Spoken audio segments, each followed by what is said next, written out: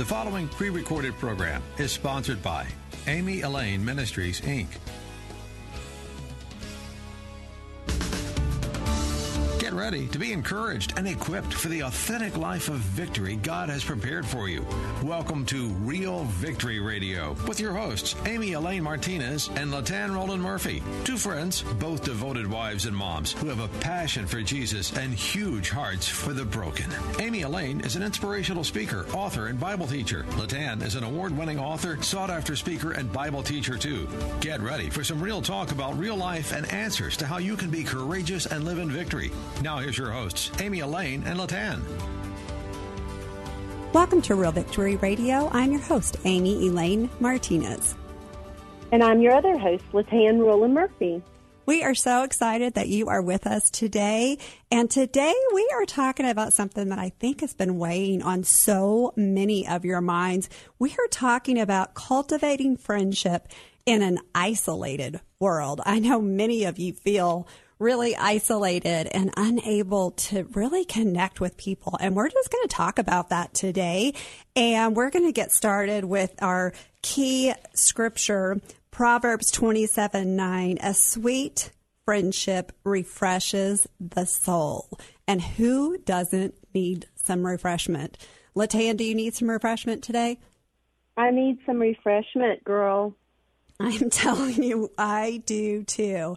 It is just a season of being kind of in limbo all the time. And I don't necessarily love that, but I am a Enneagram 1 with a wing 2, and I can adapt well. I'm okay with that, but often it takes me just a little bit of just a little bit of time to make the changes and to adapt to new situations. So I'm getting better at this because we've been doing this for what now, since April? March, actually. Oh, and I'm an Enneagram 2 with a wing 1 and 3. Oh, that's hilarious. And so I have this issue with always feeling like I need to be with people and do something with people. And this has really been an interesting time of this COVID-19 ushered in this isolation as we're talking about, right? And the distancing you feel between yourself with family and especially your friendships. Yes, and that is exactly why we came up with the idea today to talk about cultivating friendship in an isolated world. We're going to talk about looking at a problem and a change and then bringing a solution. And right now, one of our biggest problems is that we are isolated, and the enemy loves, I think this is one of his favorite ways to get into our lives and into our stuff and just wreak havoc. He gets us in isolation, and just all manner of spiritual warfare happens. Don't you agree? He does. I jokingly tell people that if Satan can knock you over the head, drag you in his cave, and keep you all to himself, meaning take your thoughts captive and drag you into isolation, he's happy. Oh, yeah. And that's why it's so important that we keep our thoughts held captive to Christ, because he can transform our minds, and we have the mind of Christ. It's so important. I'm glad you brought that up. I want to talk about how we move from that problem and, being isolated to a change, in the dynamic and what our friendships look like, and then ways to move into change and how to nurture friendship today. And we have a couple of different stories from the Bible that just came to mind as we were having a conversation on the road the other day. We were both, I was on the road back from Oklahoma to Colorado and talking to Latan on the phone. And we just started talking and thinking, hey, what are we going to talk about this week? And both of us, when we started talking about friendship and just the isolation and the distancing, felt like there are ways that we can nurture friendship in this time, and we wanted to share it with you. So the first group of people that we talked about were Elizabeth and Mary from Luke 1:39 through 45. You remember when Mary found out she was pregnant and she went to see her cousin Elizabeth in a far off town, and she went to see her, and the scripture says, Mary entered the house and greeted Elizabeth. At the moment she heard Mary's voice, the baby within Elizabeth's womb jumped and kicked, and suddenly Elizabeth was filled to overflowing with the Holy Spirit. With a loud voice she prophesied with power, Mary, you are a woman given the highest favor and privilege above all others, for your child is destined to bring God great delight. And then she goes on and she says, why have I been given this remarkable honor to have the mother of my Lord come and visit me? The moment you came in the door and greeted me, my baby danced inside me with ecstatic joy. Great favor is upon you, for you have believed every word spoken to you from the Lord. And I love this story because it really reminds me that when we are distance, we have this thing of social distancing, 6 feet apart, but also, not being able to travel and stuff. So their problem was, one of distance, and Mary was intentional. And that's the key thing in this story is the intentionality. She went out of her way to get to her friend. And while we can't always do that, we can be intentional in ways that we contact the other person, our other friends or family. And the beautiful result of their friendship was the spiritual connection. Do you see that, Latan, that beautiful spiritual connection that they had? It was a beautiful connection. Even though they were cousins, I think they were friends. And it really struck me as you were reading the scripture, Amy, that it's so incredible that Mary, being pregnant herself, though in the early stages of pregnancy, journeyed from Nazareth to Hebron. And that's like a distance of about 81 miles to 100 miles through a hill country to get to the city of Judah. And here Elizabeth was 6 months pregnant. And we talk about on this show often going courageously. This woman, Mary, was nothing was stopping her from getting to her cousin and her friend to celebrate this new life that was actually Bible prophecy being fulfilled. Because, as we know, Elizabeth's baby would be the forerunner of the child that Mary was carrying, who was Jesus, the Son of the living God. And they would be friends. It's pretty awesome, isn't it, to think that she was not letting that distance you were talking about stop her. And the thing that you said within that was the hills and valleys. And I think that is so important. We're going to touch on this later, or perhaps in a later show, but the hills and valleys of friendships and how we are going to have those, but that we can persevere through them because the friendship is worth it, even though we have to go through the hills and valleys. So I loved this story, and I thought it was such a great way of showing how we can look at the problem, the change, and the solution. Even though the dynamic of their relationship had changed, they were both going to be moms and they were at different stages in life, but they were able to come together. They had this beautiful spiritual connection, and even their babies in their wombs knew of this connection that was happening. So beautiful. It's so beautiful, so beautiful. And some of the scholars, Amy, say that Mary stayed for 3 months. Now, if you and I had company for 3 months, we might be ready for them to leave, right? But probably. some Bible scholars say that she stayed 3 months, most likely till John was born.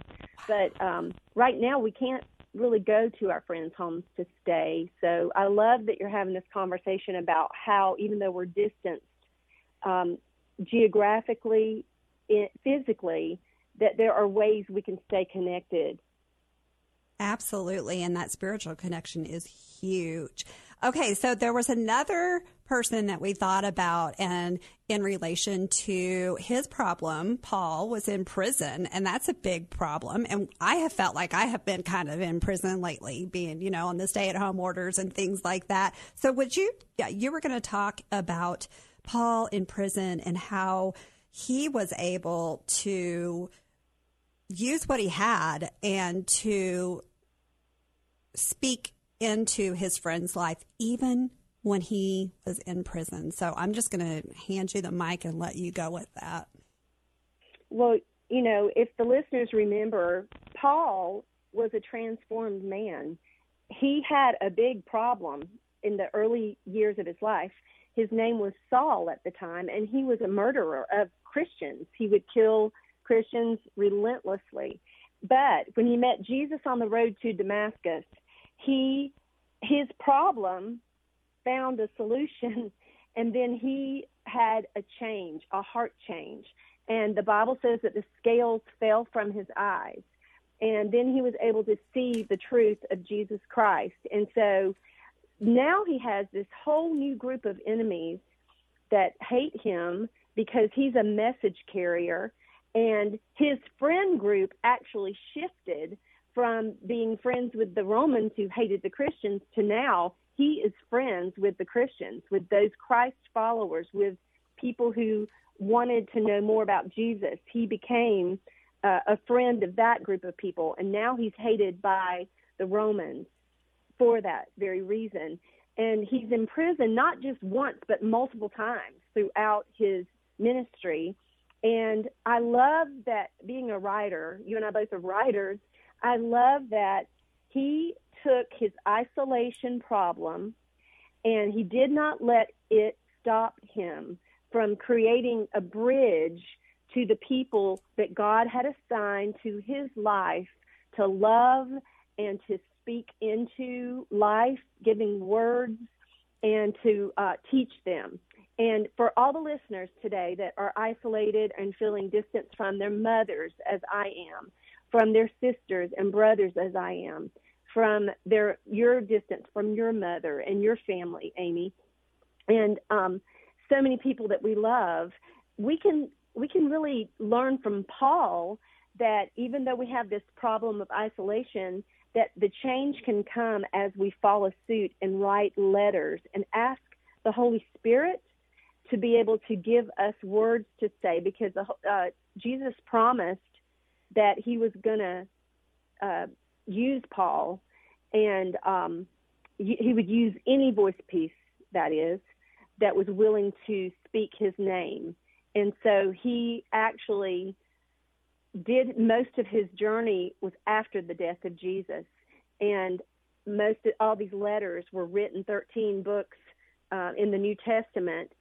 So we could write letters, Amy, as we're led by the Holy Spirit, and encourage people and love them to life. Isn't that awesome? It really is. And where I see that Mary was so intentional, what I saw in Paul was that he was determined. He was determined to leave a legacy through his letters. And the longevity of that legacy we are benefiting from today, with so much of the New Testament being written by Paul, those letters that he wrote in prison. I just love it.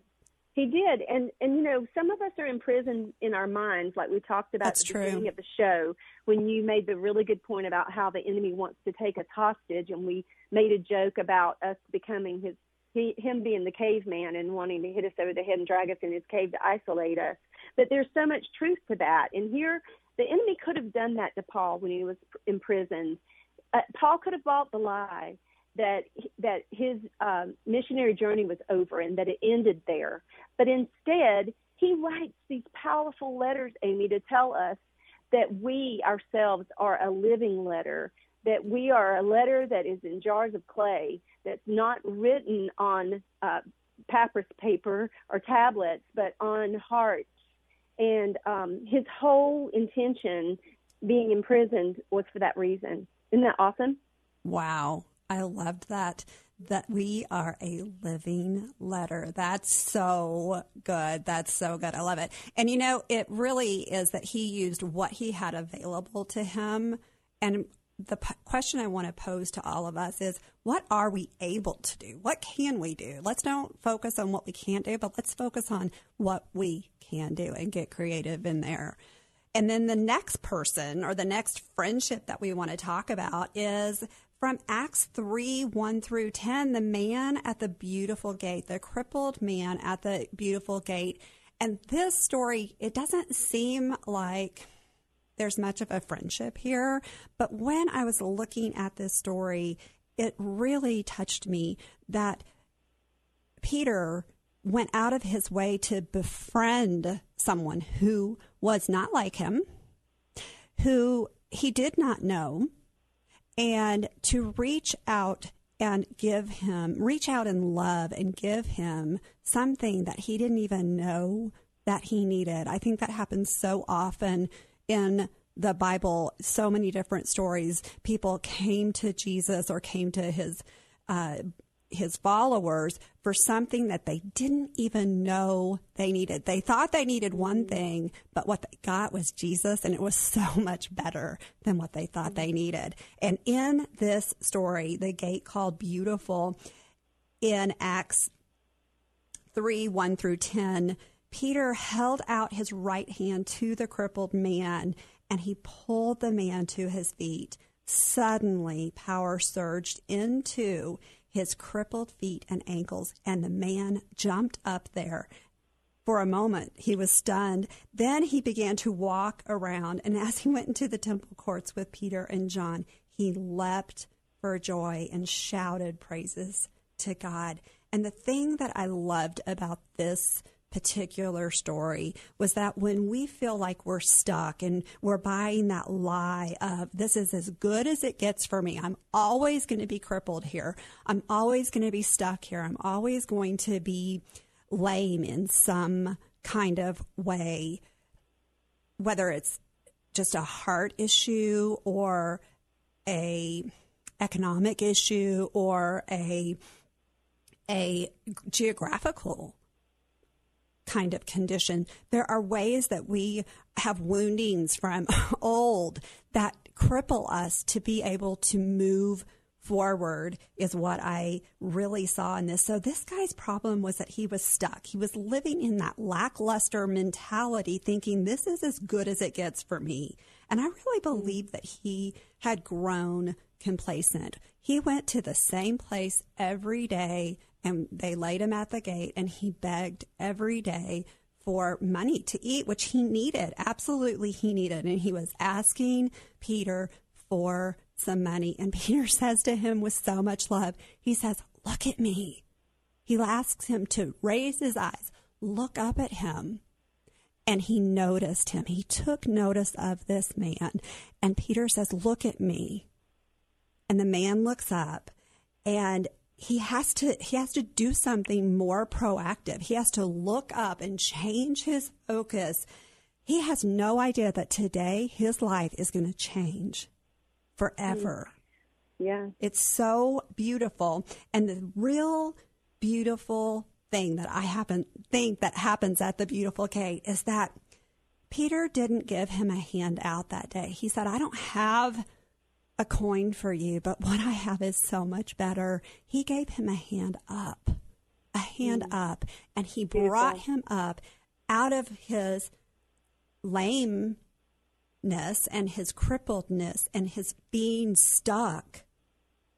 And then he goes running and leaping. And if you remember that song from Sunday school or Vacation Bible School, some of us will, he went running and leaping and jumping into the temple, and people couldn't believe that it was this man. He had been changed so much. But I think the bigger change than his physical change was his heart change, because they gave him joy and something he didn't even know that he needed.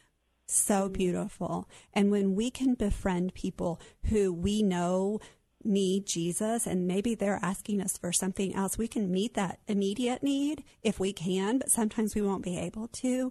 But we can always share with them the light of Christ that lives within us and be that living letter that you were talking about. It's so true. And I mean, he had the problem that we are having now also, where he must have felt very isolated, even in the middle of a large crowd, Amy, as people passed by and he was begging for money. And I think, too, when Peter said, look at us, he was, in a way, I wonder if he wasn't saying, look to me and look at my friends. And we left everything to depend on Jesus for all of our provisions. And he lifted us up. And so it's awesome that our lives can do the same, that we can be the kind of friend who is able to influence and able to bring the flavor of friendship that we bring to the world is so set apart and different, and it'll be relatable to people who can identify and relate to us. And I think in some ways Peter related to this man and his need, his financial need, and his helpless state, and his vulnerability. And he was offering him a change. And the change and the solution, as we know, Amy, is Jesus. He is everything that we will ever need. He is the best friend that we could ever have. And this whole conversation, we're going to have to continue, girl, because it's so rich and so needed right now. I think so too. Yeah. For any of the listeners that feel isolated, we just want to encourage you to call out to Jesus, to look at him